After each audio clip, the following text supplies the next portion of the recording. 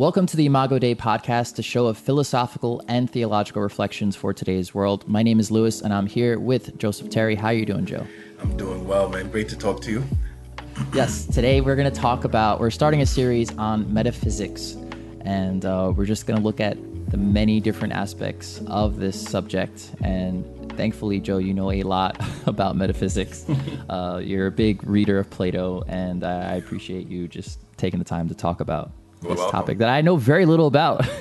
Yeah. I'm really excited to dive in this topic with you. It's rich, and I think that there's so much we can get from it. I wanted to start off with just a definition of metaphysics, the typical Merriam-Webster breakdown of it. And Merriam-Webster defines metaphysics as a division of philosophy that is concerned with the fundamental nature of reality and being, and that includes ontology, cosmology, and often epistemology. What do you make of that definition, Joe? I actually like that definition, and as far as it's really inclusive, but not to the point where it loses clear boundaries, right? I mean, metaphysics is a subdivision. It's a branch of philosophy, indeed, that is concerned with the nature of reality itself. And, by virtue of that definition, it's going to include things like ontology, which I'll define in just a moment, cosmology, and even epistemology, right? So it's huge in that sense. Cosmology could be defined simply as the investigation of the nature of, let's say from a scientific perspective, the nature of the cosmos, the universe itself, the large-scale structure of the universe. Ontology, interestingly enough, the dominant subdivision of metaphysics is the investigation of being, ontic, right? The investigation, what is being or existence? And epistemology, you gotta love these $20,000 words. Epistemology is the study of knowledge. How do we know what we know? What does it mean to know, right?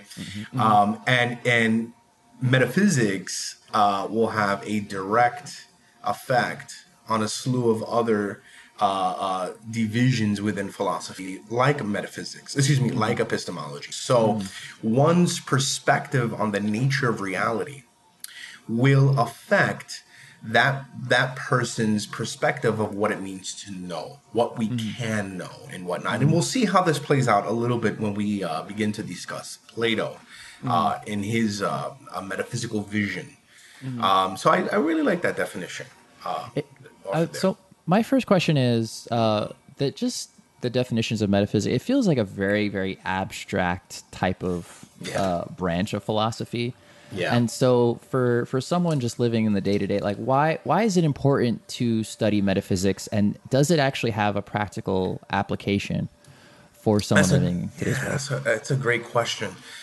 It is abstract, and that's actually a good thing. In as far as we tend to be, how can I put this, weighed down with particulars.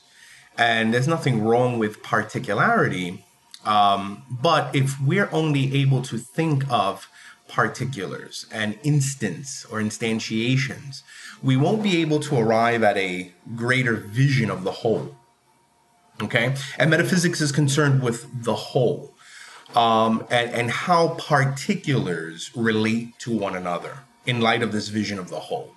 And so abstraction, the ability to abstract, is the ability of the mind, of the soul, as Plato will say, to move from particulars to universals, right? And even the question of the universal and the particular is, in fact, a metaphysical question, right? The question that you ask, actually, like why even engage in the question of metaphysics, and why go, and in your question with regards to the practicality of it presupposes a particular metaphysics already at work, right? It is a metaphysical question. So in one sense, metaphysics is inescapable. We can never as it were, outrun metaphysics or avoid metaphysics, despite the many talks of 20th century philosophy and to some degree 21st century philosophy that will claim the death of metaphysics. And there's a very long, drawn out history with regards to that and why someone would say that. But I'm just gonna submit to you and to the audience that metaphysics is inescapable, right? In as far as we are already caught up in thinking that is governed by a metaphysical framework, whether or not we are aware of it. And so I think in this sense, when we ask the question, well, why engage in metaphysics? One answer simply is awareness. It's learning to become aware of suppositions, assumptions, beliefs that we already bring to the table. That critical question of awareness is huge here, right? And so it will help to see, as it were, the kind of ground we are standing in, the kind of reality we are situated in. So I think in that sense, metaphysics is quite helpful for the sake of the cultivation of awareness. I'm also going to say that metaphysics is so important when it comes to clarity and thought. Metaphysics is deeply concerned with categories. We see this preeminently in the classical philosopher Aristotle, who himself was a student of the great Plato, right? And Plato himself was a student of Socrates. It's a very interesting lineage there. Metaphysics really is a science of categories. And what I mean by that is because metaphysics is concerned with the whole, it will also be concerned with particulars and systems and subsystems and structures of reality in relation to the whole. And if we're growing in our awareness of those let's say categories, we're then able to think more clearly. And I think over the next couple of podcasts, we'll be able to flesh exactly what I mean by that in terms of thinking categorically and the importance of that. Because I'm going to say this, and this may or may not be controversial. I don't think it's controversial. I think it's pretty straightforward. We are in an age of metaphysical ignorance. And what I mean by that is that the vast majority of us just have not been trained to think within proper categories, right? It's just very difficult for us to do so, and that's due to certain historical reasons that I think we will be able to talk about. So metaphysics is hugely important here. Yeah, can you talk about what are the ramifications of that lack of awareness that you're describing? Yeah. Well, if again I am unable to cultivate a vision of the whole, Okay. Whatever and however that may mean in relation to particulars, it's going to become increasingly difficult for me, if not impossible, to consider, let's say, relationality. That is to say, the relationship between one particular and another. So I think here my mind naturally gravitates towards the question of science and religion, and the various tensions that are there. Let's say, for instance, and this is just a sort of quick example, you have those, let's say, monotheistic faiths that will speak of a sort of divine creation. And what usually happens is, in an age of metaphysical ignorance, folks will tend to pit one explanation against another. And it may look something like this, where the sort of what I will call a sort of cultural fallacy or cultural mythology that we typically have as late modern folks in the secular Western world is the vision or the sort of narrative that religion is contra science, or science is against religion. in many modes, one being the question of creation itself. And so it will look like, oh, well, if you believe that God created the world, somehow that stands in tension with what we know scientifically, right? Through the empirical arts, let's say biological evolution or cosmological evolution, right? How then do you fit the two pictures together? And what happens for a lot of people is, oh, science explains it, religion is more mythology, doesn't really explain it. Or you'll have religious thinkers sometimes repudiating science and saying, oh, Yeah. science doesn't somehow get the real nuance of what's happening here. And the issue mainly, I'm going to say, is metaphysical, and a lack of metaphysical perspective. So and so if we look at, and we'll get to this more thoroughly, if we look at the question of causality, right? Cause and effect, that first and foremost is a category within metaphysics, right? The investigation of causality. What is cause and effect? What is this relationship between the two? And how can we explore this? In this question of cause and effect, we can explore that there are, we can probably say, we can say, not probably say, that there are, we can say that there are primary causes and secondary causes. And once we begin to dive into the richness and, in some sense, mysterious reality of causality, we grow richer in our nuanced way of thinking about cause and effect, because part of the tension, let's say in the example that I gave between science and religion, part of the tension is a tension or question around causality, whether or not folks are aware of that, right? Did God cause creation? Or is it somehow science describing the causes and whatnot, and somehow science repudiates the causal framework of God's activity in creation, et cetera, et cetera. But if we're going to explore that question, we need to have a rich metaphysical understanding of causality. And if we don't, we're going to have a flattened metaphysics. We're going to have a very myopic and narrow perspective, because we haven't done our homework with regards to the relationship between cause and effect, and an awareness of primary and secondary or tertiary causes. Okay. And again, we will explore that. I'm kind of like leaving us on sort of on the precipice, as it were, like leaving us hanging here without kind of diving into it. But we will see how that really plays out. If we ask the question, here's another example. If we ask the question of purpose or meaning, we are invoking metaphysical questions, and the relationship between, let's say, purpose and design or structure, and beginning to investigate what is the relationship between the structure of an entity and its purpose. Is there a relationship between those two?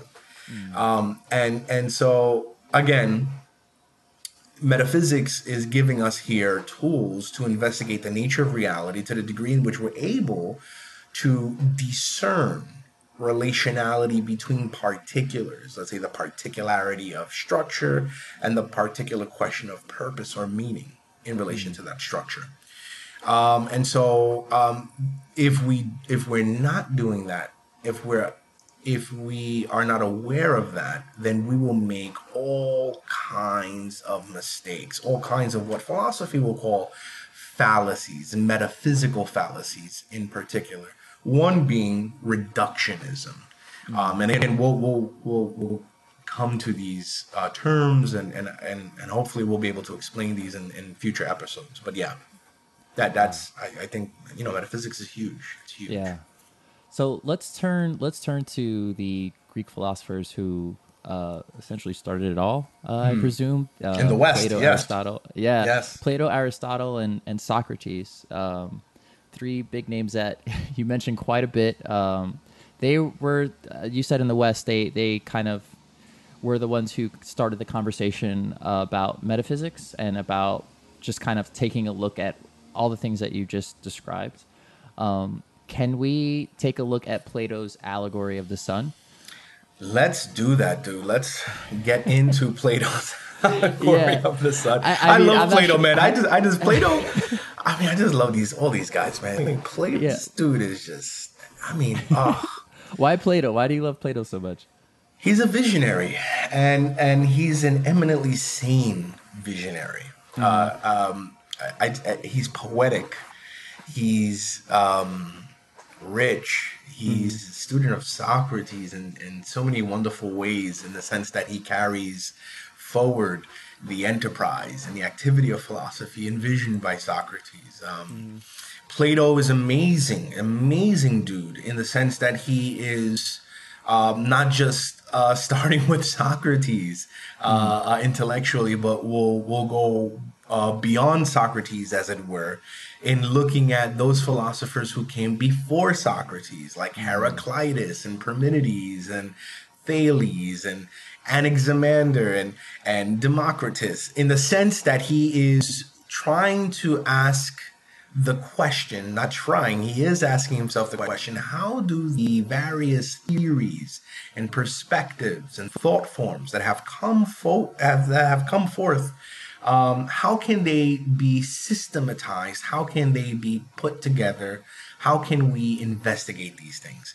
So there is a level of intellectual integrity and gravity to Plato's thought that's just in some ways really unparalleled. The philosopher, the 20th century philosopher Wittgenstein spoke of Plato in the following sense, gave him an amazing honor by saying that really all philosophy that comes after Plato is just a footnote to Plato. Wow. So Plato is just dope. He's a dope dude, raised, as it were, with a silver spoon in his mouth. He was being groomed to be a statesman, to be one of the political elite within Athens. He catches wind of this older gentleman by the name of Socrates, who walks around with an unwashed toga, cloak, barefoot, very peculiar individual in the market. Crazy. who's questioning and seems brilliant. Anyway, Plato follows this dude, becomes his follower, becomes his disciple. The state comes against Socrates. They put him on trial because he's ruffling the feathers, and they kill him. They kill Socrates. Wow. And this dude Plato's like, yo, I'm not about this life. Like, yo, F this. He's like, yo, forget it, screw it. Like, I'm out. Like, I'm not going to be giving my gifts and talents to the political machine state that is Athens, that killed my beloved master and teacher. And so he's like, nah, I'm out. And then he kind of, he travels, he cultivates his own philosophy, comes back and starts really in many ways the first Western university called the Academy, where we get the word academy from, academics and whatnot. And yeah, just amazing. Just amazing. He's a teacher of Aristotle, and not to diminish Aristotle, right? Because Aristotle is a freaking giant on his own. Yeah. I mean, forget about it. So too with Socrates, but here we are with Plato. Yeah. On that note, let's talk about his analogy of the sun, which was it's found in the 6th book of the Republic, it was written as a dialogue between Glaucon and Socrates. So, Joe, what is the allegory of the sun? What is it all about, and how does it relate to metaphysics? Yeah, just a little bit. I mean, I just want to say this: and for those of you who are listening, I just want to say this clearly. Like, please do yourself the favor, pick up the Republic and read it. It's just a classical text. You gotta read the Republic. I mean, in many ways, it's a scandal that anyone can graduate with a bachelor's degree and not read some of the great literature like the Republic, right? Plato's Republic is just amazing. That doesn't mean that you'll agree with everything or that you necessarily will understand everything in the Republic. Just go and wrestle with it. It's a great text. But like you said, Louis, it's in the Republic. This amazing work by Plato. It's actually in, like you said, the 6th book of the Republic. Plato gives us a series of analogies, actually, a series of allegories that really sum up and articulate Plato's metaphysics. Again, back to that word metaphysics, right? The nature of reality. What do we mean? Well, like, what is real? What is being? What is existence? And so Plato writes dialogically. He writes via dialogues, right? And this is coming from influence of his own teacher and master Socrates.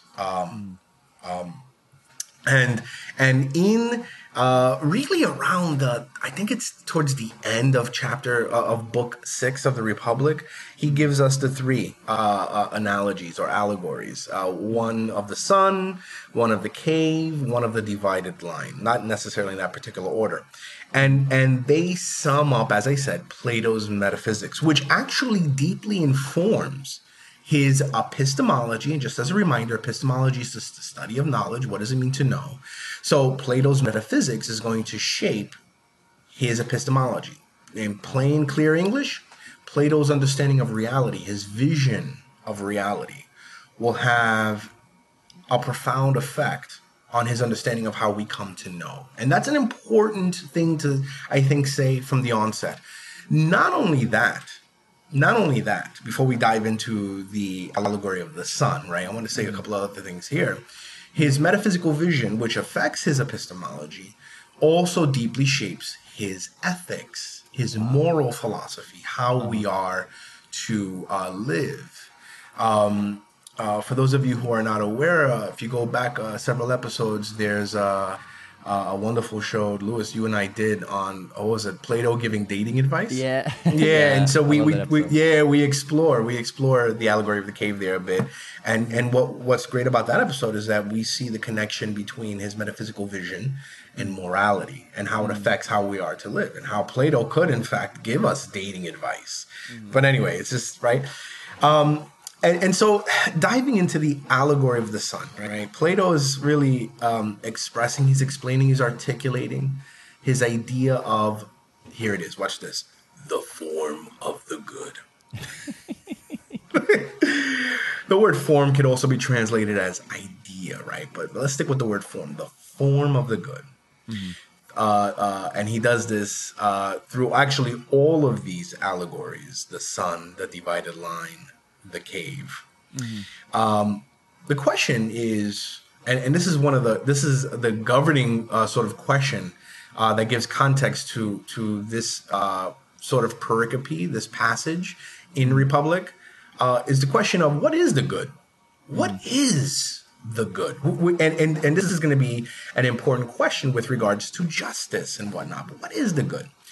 For Plato, the form of the good is a centrally important metaphysical idea. Centrally important metaphysical idea, which for him is the highest principle, the source of all intelligibility, and can be known while making all things known. Now, the hell does all that mean? Let me just explain before we dive deeper into that. I think we need to explore what is the allegory of the sun. I think, Louis, that was your question. It's like a 8-minute roundabout. But it needs this context, though. Yeah. The allegory of the sun, right? If my memory serves me correctly, I don't have the text in front of me. It's a conversation between, like you said, Glaucon and Socrates. Socrates is the protagonist here. Socrates is really the mouthpiece for the author of this work, which is Plato. And the question is put forth: what is the good, right? What is this?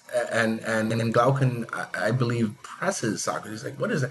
And Socrates, if my memory serves me correctly, Socrates kind of backs out a little bit. He's like, I'm somewhat ignorant of this. Like, this is a quite elusive idea. But then he presses forward, Socrates, and says, well, consider the sun.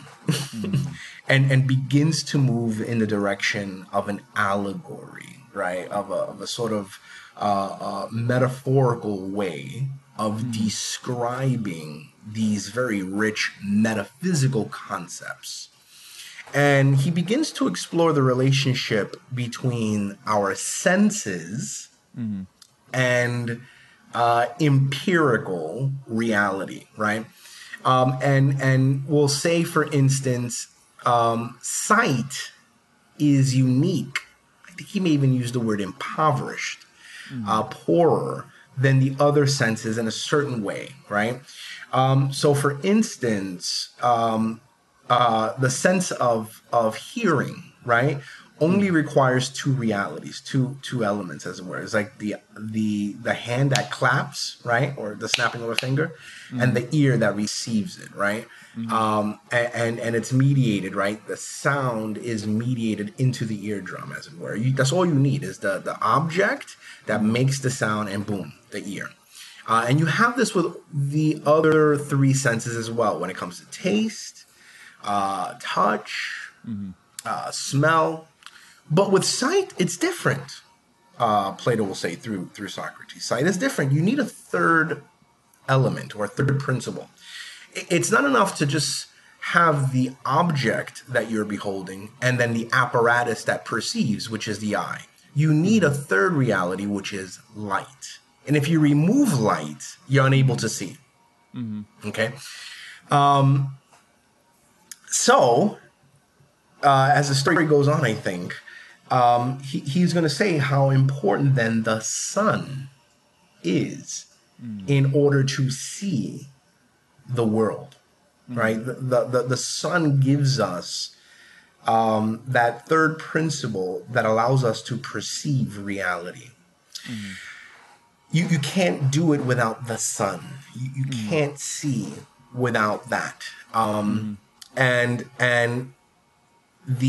then here the allegory, the metaphors take over, where the sun is actually a picture here of the form of the good, right? This highest metaphysical principle. The visible world, which is illumined by the sun, is metaphorically speaking the intelligible world, or the world of understanding. Wow. That's what the word intelligible means, the world of understanding. Okay. And then the eye, right, the apparatus, the eye is a metaphor or a picture of the soul or the mind. Okay?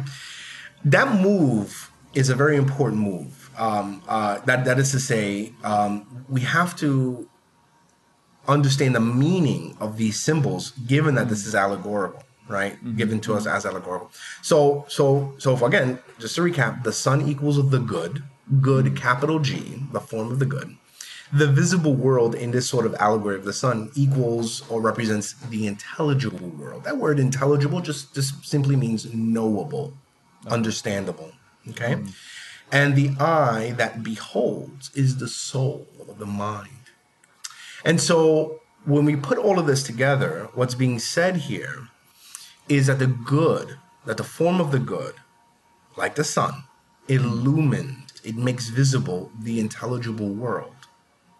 I'll explain what that intelligible world means and make some discussions in just a second. But right, that the good illumines the intelligible world, the knowable world, in other words, like the physical sun illumines the visible world. Wow. And what's interesting is that as this little sort of allegory of the sun goes on, the intelligible world, the world of understanding, according to Plato, is actually the offspring, in some sense, the offspring by the good, by the form of the good. And he just kind of runs with the metaphor, with the allegory here. If you look at the sun, you can't, without the sun, there won't be any life on earth. Right? So in a sense, the sun is the father of life on earth, in a sense, right? Plants can grow, humans wouldn't have come about, et cetera, we would be dead without the sun. So in some sense, the sun generates life. Not only does it give us visibility, but it even kind of creates the conditions for life itself. Right? And so for Plato, what he's saying here, allegorically, what the meaning is that the form of the good, the highest principle here, right, is sort of metaphysical placeholder, which explains all things, not only illumines the intelligible world, but it also, as it were, creates the intelligible world. To say that then, therefore, that being or existence comes forth from the form of the good. And so if you sum it all up, the good is the source of being itself.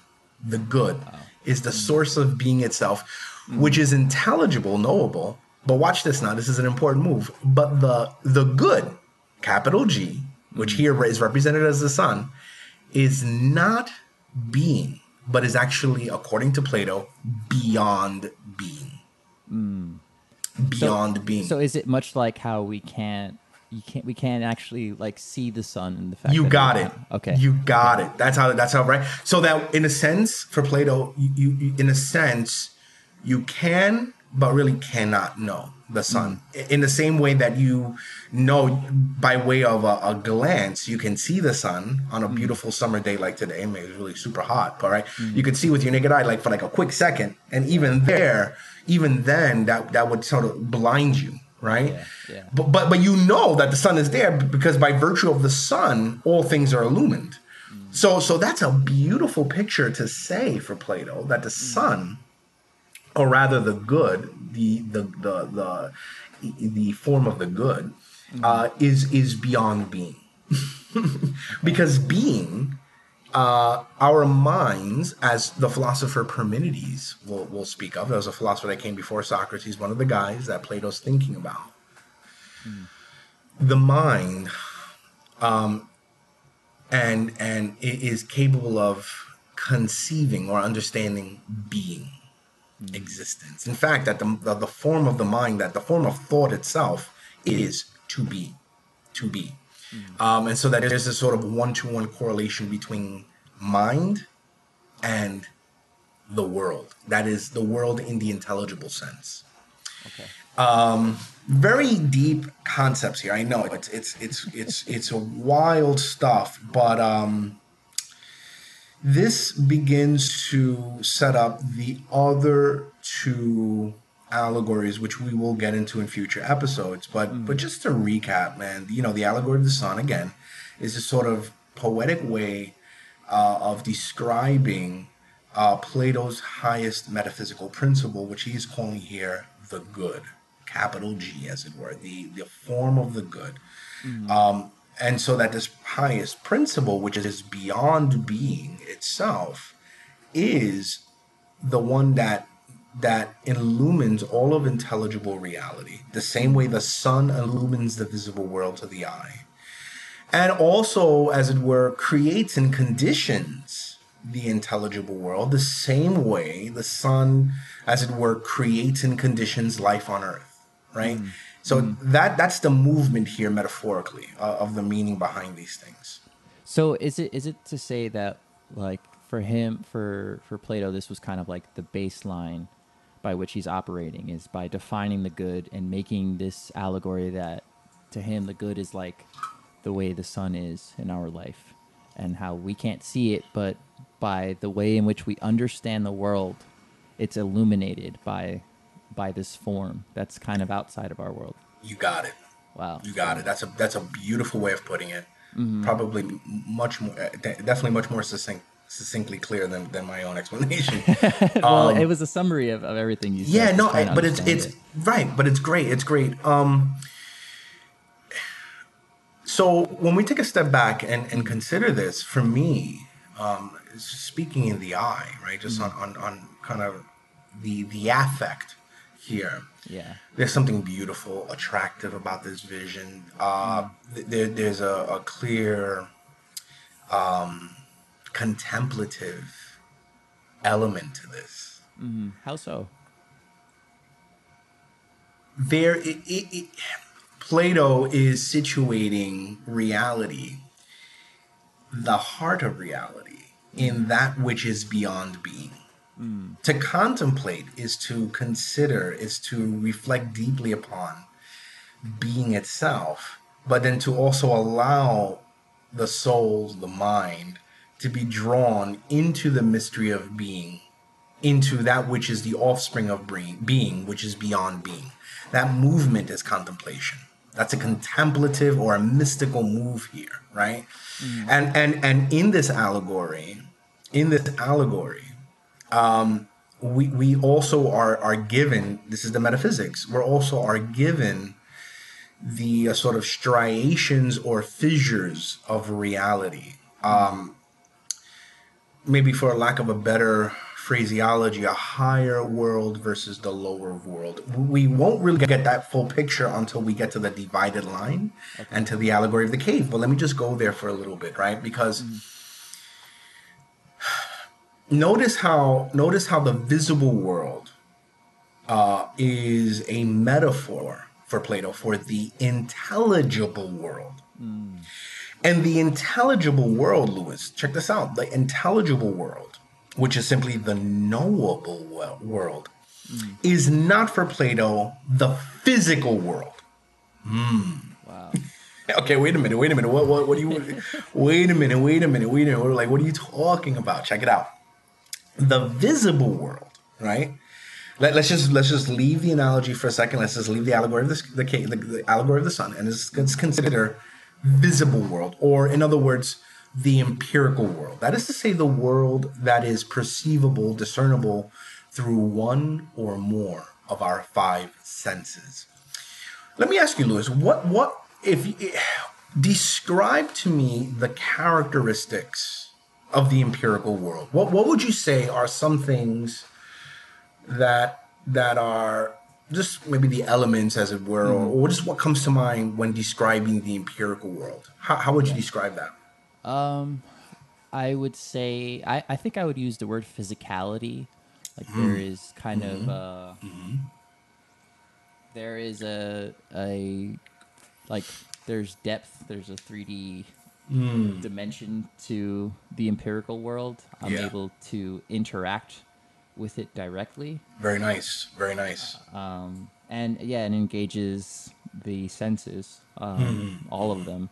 Yeah. Especially if you're living in Philly where garbage is on the street. It's crazy out here. That's my empirical world.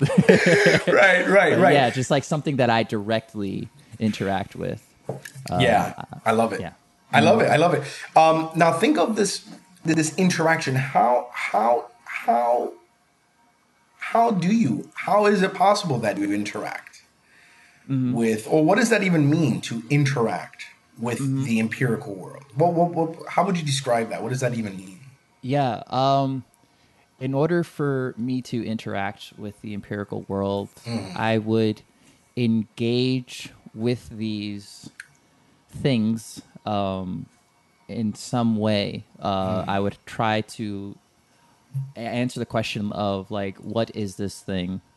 And then make a decision to interpret it. So in my example of garbage on the streets, it's like, what is this bag on the side of the road? Is it garbage? And then make a decision. Do I pick up the bag and move it? Well, that's amazing. That's amazing because in the definition of interaction, right, that you just gave, you actually gave a twofold interactive perspective. One, which was on the realm of intelligibility. What is this bag? Right? So you're looking for the isness, the being, as it were, of this, right? And you're as it were starting with the sensorum, right? You're starting with the visible and the tangible. You pick up the bag, but you're, as it were, penetrating the bag, right? You're because you're asking, what is its being? Like, what is this? In one sense, right? Not maybe necessarily all the way down to being itself, but a clear definition of an instantiation of this being, right? You want a definition.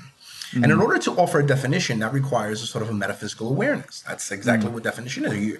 You're delimiting, you're clearly laying out the boundaries of this reality, right? And you're identifying it.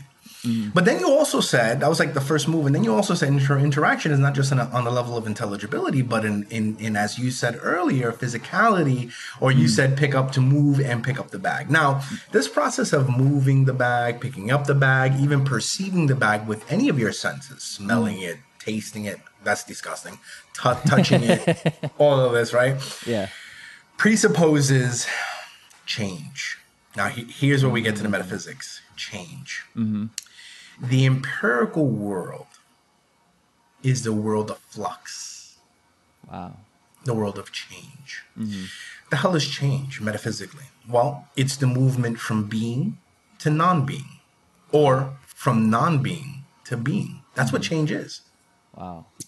When Plato is thinking about change or flux, he has in the back of his mind a particular philosopher who was all hyped up about the metaphysics of change itself, by the name of Heraclitus. Heraclitus. And Heraclitus, who came before Socrates, right, one of the great pre-Socratic philosophers, articulates through his sort of dark, deep, paradoxical statements and writings the nature of change and flux, and how all things are in the act of becoming, right? I mean, Heraclitus is, as it were, in many ways the father of what later 20th century philosophy will come to know as process philosophy. This idea of flux and change, right? And then you have the other dude, in many ways, the antonym or the opposite of the thought form of Heraclitus, whom I already mentioned, Parmenides, who will actually say that all change is an illusion, because all there is the unchangeable one, being itself. Okay. Plato's asking the question, how can both of these philosophers be put together in a greater vision, a greater metaphysical vision? Because I want to affirm both of them. They're both saying something true. Heraclitus's focus on the nature of changes is really key here, Plato will think. But so is Parmenides' understanding of the unchangeable one, right? That which is not susceptible to change, right? And you just did it, bro. You just did it, Lewis. You just did some amazing philosophy in describing interaction between the empirical world. He said, no, I want to understand what this thing is. But also interaction requires a kind of movement. And remember, movement is a function of change, as it were, right? It's a move from being to non-being, from non-being to being, et cetera, et cetera. Okay, so let's tie it all together. What the hell does this mean? Check it out. The empirical world, for Plato, is in some ways, less real, less substantive than the intelligible world. Wow. Think of the intelligible world as the archetypes, the forms, as Plato will say, that anchors reality as it is. It anchors reality as it is, where the empirical world, the universe of the visible, is the world of change. It's the world of flux. And if we are just thinking through our senses rather than thinking through the intelligibility, we will only arrive at various forms of skepticism. Let me say that again. If we're just thinking according to the domain of the logic of our sensorum, we won't arrive at real truth. Why? Because real truth, in one sense, cannot be perceived with our senses, because our senses are only given, our senses can only discern or perceive that which is in change or flux. That bespeaks of instability, right? Because it's constantly changing. It's constantly changing. But there's something about the nature of truth, which is in concert with the nature of reality. In fact, if you define truth, truth is the unveiling or the revealing of what is. Wow. Think of truth. Like, what is truth? Like, if you press me, like, bro, tell me the truth. Joe, tell me the truth. What you're asking me to do is to communicate to you, let's say by means of some sort of verbal cues, a one-to-one correlation of what actually is. Wow. That's what truth is. Truth. What is the truth? Like, the truth will make you free, Jesus, right? The truth is reality, and reality is the truth. There's a one-to-one, right, correlation there. And so, but that means that reality is somehow solid or stable. There's a stability, there's a substance that's rooted in this, that which transcends the flux, that which goes above and beyond change. And that's where Plato will speak of the eternal. So you have, so notice how you have this sort of bi-situational, bifocal perspective of reality, right? You have the temporal world. That is the world of time, the world of change, the world of flux. All of that is the empirical world, the world that we can discern through our five senses. But then you have this other world, the intelligible world of the forms, the knowable world. This world, in some ways, is eternal. It's without change. 2 plus 2 is 4, whether or not we are here to even conceive of that or perceive it. 2 plus 2 is 4, and that is a sort of eternal truth. Wow. How we represent 2, right, 2 apples, 2 oranges, or how we can see that mitigated in the physical world is conditioned by flux and time. But we're able to transcend that through our mind. So I'm setting up here the other 2 allegories that's going to follow for Plato, right? That the mind is capable, the soul is capable of, as it were, transcending the world of flux. Not in a way, and scholars will debate this, right? Some will say, well, kind of Plato, and even Aristotle will say this, Plato, as it were, kind of downplays or disregards the physical world, or Plato's idea of the good and the sort of transcendent world doesn't really relate to the physical world in any way, right? These are some criticisms hurled against Plato's theory of the forms. I don't want to offer a kind of response to that, right? I mean, these, in some ways, they're valid criticisms, and people much smarter than me have worked on these things. But nevertheless, you see a two-tiered system here. Okay, and the sun, right? Back to the allegory, the sun is the good that transcends being itself. It's beyond being, but is the offspring of all being, and it's through the good, through the eternal good of the form, or the form of the good, all things are made known to us. Wow. The same way the sun is important for the eye to perceive reality, empirical reality. Wow. So yeah, bro, it's... I mean, I look forward to continuing our conversation. Wonderful. On metaphysics. Next week, we're going to jump into part 2 of our conversation of metaphysics. We're going to talk about another allegory from Plato. If you want to send us your questions, your comments, please write to us at imagodaypodcast@gmail.com. We would love to hear your take on Joe's amazing analogies and breakdown of Plato. Joe, thank you very much. I look forward to talking about this more with you.